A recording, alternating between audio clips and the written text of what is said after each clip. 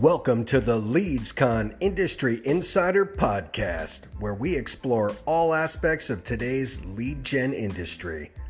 From customer engagement and acquisition to lead conversion and sales, we connect with key thought leaders on measurable marketing, consumer behavior, and privacy, plus all the new technologies and trends that shape the industry. Well, hey, everybody. Welcome back, and thank you again for joining us for another of the LeadsCon Industry Insider podcasts. I'm your host, Warren Pickett, Content Director for LeadsCon. And, first and foremost, we hope everybody's doing well and staying safe. We appreciate you checking in with us, staying connected, and we encourage you to subscribe to the podcast series that we're doing. This is a great way for us all to stay in touch, and we hope we're providing you with some good insights that you find valuable along the way. Right now we're in the midst of an opportunity where communication is more important than ever. We're all working virtually. It's all remote. We know that there are obviously some people who are essential to everything that's happening in the country, but most of us are working from home. And, it's more important than ever that we have good communication. I've been having a lot of conversations with many of you over the past couple of weeks, really talking about, the ways that brands and companies are communicating right now. There's obviously a lot of authenticity. There's a lot of touching base and, really just making sure that we're all in this together. We know that we're striving to make the most of our communication. Whether you're a brand advertiser, a marketer, a publisher, whether you work in a call center or you're working in sales, we know that it's more important than ever. And we want to make sure that we're communicating most effectively with our customers. And so, joining us today, I've asked Nancy Harhut and John Sisson of HBT Marketing to join us. And John, Nancy, it's great to have you both here. Thank you. Hey, Warren. Hey, Warren. Great to be here. Thank you. Thanks, Nancy. For those of you who don't know their agency, HBT Marketing is based in Needham, Massachusetts. Through their agency, Nancy and John really help clients create digital and direct marketing campaigns that are driven by behavioral science. And when I started to think about communication, I really thought about the both of them because I know they help marketers in such interesting ways through behavioral targeting, behavioral science. And so I've asked them to come on the show today to talk about the ways that we're changing our communication with customers. We all know that lead gen is about communication. We know the importance of that communication is vital as we communicate and try to get people to make a decision about purchasing our product or service. So we want to take a few minutes just to talk about what are those steps that you can take to communicate the way that you connect with people. And so John and Nancy, I'll kind of kick things off today, just asking you a question, how should we be adapting our messaging in light of today's circumstances? Yeah. So I'll just start by saying that, fortunately, I think organizations are starting to do this. There was a survey done by the ANA that said 92% of companies have adjusted their creative messaging to be more sensitive and empathetic, a change from the promotional sell to a little bit more, we're here for you. Right. And I think in doing that, there's some interesting behavioral science principles which play into that and can help those folks who have adjusted their marketing, and I think that's totally appropriate in the times we're currently living in, to not just be empathetic, but still engage with their customers and prospects. And so maybe, Nancy, you could talk about a couple of those things that we see as valuable to people who are doing that. Sure. I think, you mentioned mindset and what's the right messaging and being authentic. And I think when we think about our targets' mindset, they're disconnected, they're distracted, and they're scared. And anything that we can do in our messaging to kind of address that is going to make a big difference. So if people are feeling disconnected, what we want to do is we want to create community, right? We want to share experiences. We want to, focus on those things that we all have in common. World Data recently ran some data, and they found that email subject lines that in some way acknowledge the current situation, whether it's overtly or more subtly, those email subject lines are getting a 34 to a 41% lift in opening rate. So, even using, phrases like virtual or WFH, work from home, or staying in, or even the word bored. Those are words that are getting people to pay attention. So it's that relevance. And then when we think about people being distracted, their eyes are glued to the news, but their kids are home trying to be homeschooled. They're having their attention pulled in many different directions. So for our messages, we want to be succinct. We want to be easy to scan. We want to come to the point quickly, and we want to offer immediate value, whether it's entertainment value or information or solutions to current problems, or even special deals that are right for right now. And then, of course, if people are afraid, we want to convey trust. And one good way to convey trust is to make sure that our messages are easy to understand, because when people find something easy to understand, they feel more confident making a decision about it. And at the end of the day, we want people to make decisions, to engage with us, or ultimately to buy from us. So those are some of the ways that we're counseling our clients to think about customer mindset and adapt their messaging accordingly.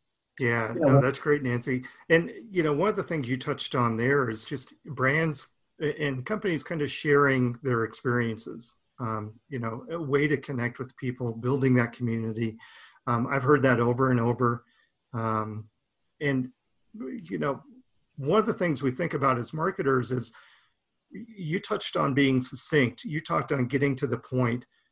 What are some of the things that marketers shouldn't be doing? What are the visuals that they shouldn't be using right now in this environment? That's a great question. Oh, go ahead, John. I don't want to step on you. What were you going to say?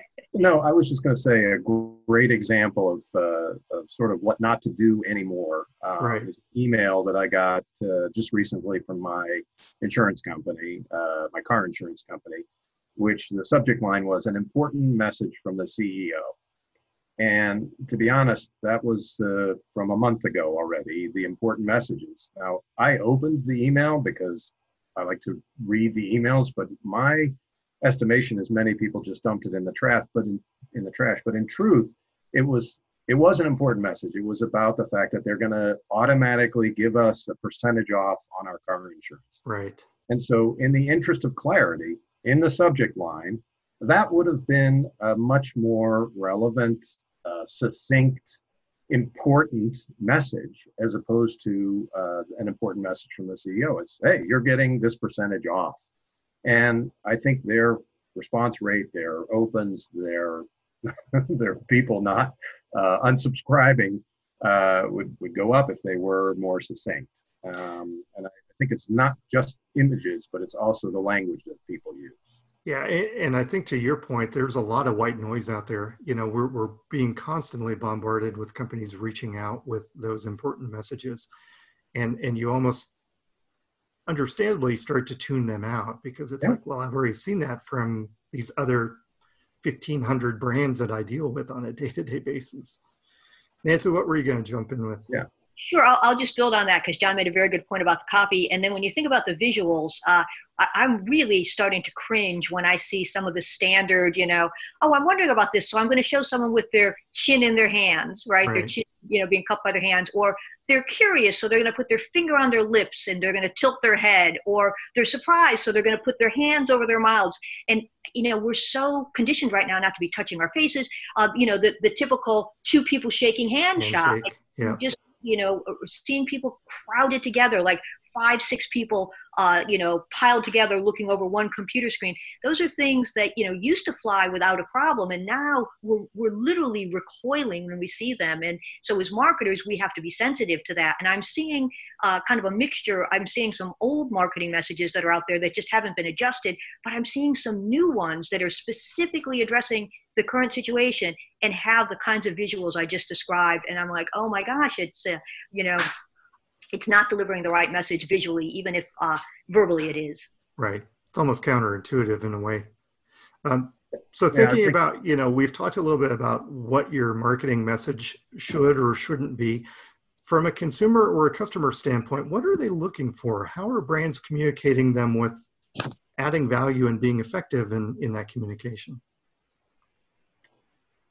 Yeah, I think that in many cases, people are looking for the details of what's going on with the organization. When are you open? How are you delivering services? Right. Is it moved from physical to online? Can I get the things delivered on the street instead of having to go into the store? And so the idea of continuing to communicate makes a tremendous amount of sense, but being somewhat fact forward in the message that you deliver, and certainly the messaging has to surround that appropriately. But I think that's what people are still into. What's in it for me? Like, tell me how what you're doing is going to help me.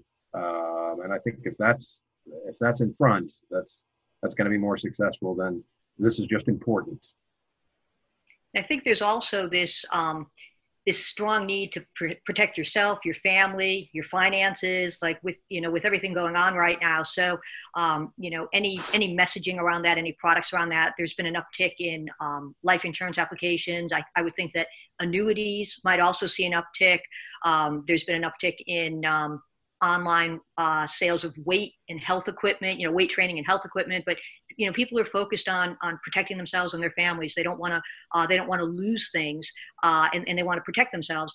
They're also longing for the way things were. And it's funny, nostalgia now refers to just 2 months ago, when it used to be like a decade ago or something, a generation ago. But they're longing for the way things used to be. I'm wondering if there's going to be an increase in the amount of virtual reality being used. You can actually travel or experience sports in a way that you can't do physically, but that might be a way. And then, people are looking to escape a little bit, just a little bit of escapism from what's going on. So small indulgences, whether it's having a piece of chocolate or whether it's online entertainment or even offline, people are kind of moving offline. It dovetails with that idea of nostalgia, but, playing board games or crafts or baking, cooking. But people, they want to escape a little bit. So anytime we can provide a way to do that, whether it's entertainment or some new ideas of things that you maybe didn't do before, but you might want to do now, those are all going to be, I think, very valuable and to John's point, very relevant for today. Yeah. And I think too, John, go ahead. I was just going to say that I think we also can't forget about the inspirational side of things. There are many organizations who are doing great things. Right. And when they talk about it in the context of engaging their community and sharing, but also encouraging them to do the same, I think that's a great message. And it sort of solidifies the idea that we understand the situation today, and we're doing our best to apply our resources to make things better as we can. Which I think is fantastic. Yeah, absolutely. Nancy, one thing I was going to add on to your point was brands always walk a fine line of making sure they're putting out the appropriate messaging. More so than ever, I know right now, brands have to appear that they're not tone deaf. They have to be very sensitive about their communication. And like you were talking about escapism, providing a way for people to kind of get away from the reality of the situation at the moment, but they also have to be sensitive to what they're sharing and helping people in that way.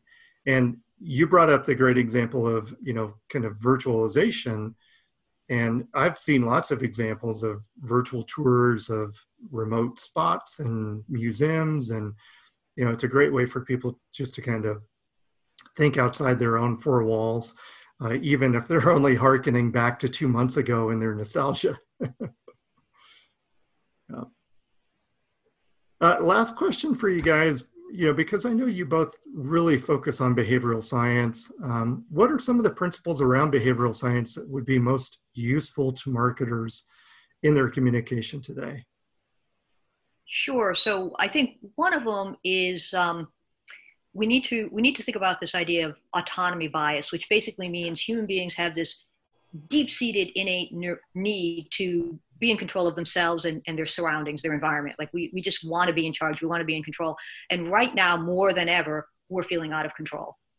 there's this pandemic, there's no end in sight. We don't know what's going on. We feel totally out of control. And so one way that marketers can offer people a little bit of control is to offer them choices. Because when people have choices, they feel that they're exerting some kind of control. So anytime in our marketing messages, we can offer choice, whether it's instead of just saying, here's one solution, we offer 2 or 3 solutions. People feel like, all right, the decision isn't yes or no. The decision is which among these. As a matter of fact, Tulane University ran a study and they found you can actually quadruple the likelihood people will make a buying decision in the moment if you give them a choice. And I think that that's really important for us. There's also research that using the BYAF technique works really well. BYAF stands for But You Are Free. There's a sociologist named Chris Carpenter who did some research into this. And what he found was you can ask somebody to do something, and then if you just remind them that they're free, of course, to do or not do it, you can double the likelihood they'll do what you're asking them to do. So you don't literally have to say, but you are free, but any variation of that would work. You're free to choose. It's up to you. The choice is yours. Warren, we've just told you about this great sale that we're having on laptop computers. We hope you take advantage of it, but of course it's up to you, but of course the choice is yours. Reminding people that they have that choice, even though of course we know it, but just reminding them can make a big difference. I think another social science principle would be social proof. When people aren't sure of what to do, they look to others and they follow their lead. And right now, most of us aren't sure what to do. And so we're looking around. If people are buying toilet paper, we're buying toilet paper. Right. If people are wearing masks, we're wearing masks. If people are doing Takeout Tuesday, then okay, we're doing Takeout Tuesday. We're making it up as we go along, and we're looking to others. So anytime we can tap into that element of social proof, I think that that's going to be helpful for marketers as we start to work our way out of this. We can start pointing to the fact that, well, more and more customers are doing this, more and more people are asking us for this, and that's why we're providing it. That's going to give people that reassurance that maybe they should be doing the same thing. And I would just add, Warren, that at the same time that some of the behavioral economic principles make more sense in times like these, some make less sense. And so the idea of urgency, which is one that we have used often in a variety of campaigns in the past, the nostalgic past, which has proven to be, something that's very effective because you have a date or there's some reason why you need to make this decision. We're motivated by that urgency. Now there are things that are far more urgent.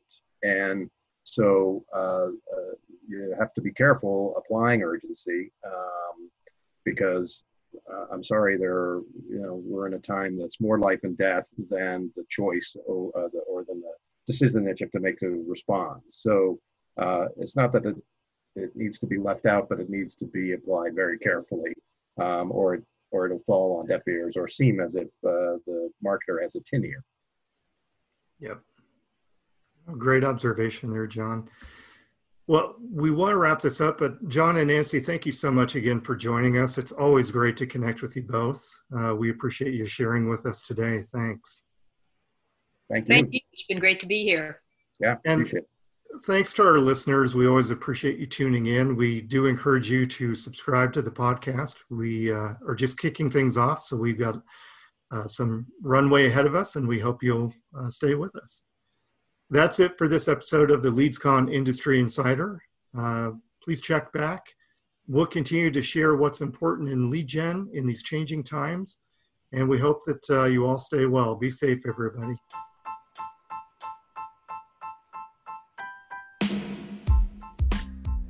Thanks for tuning into this episode of LeadsCon's Industry Insider Podcast. Be sure to subscribe for the latest news, insights, and the best takeaways you need to drive your performance marketing to the next level.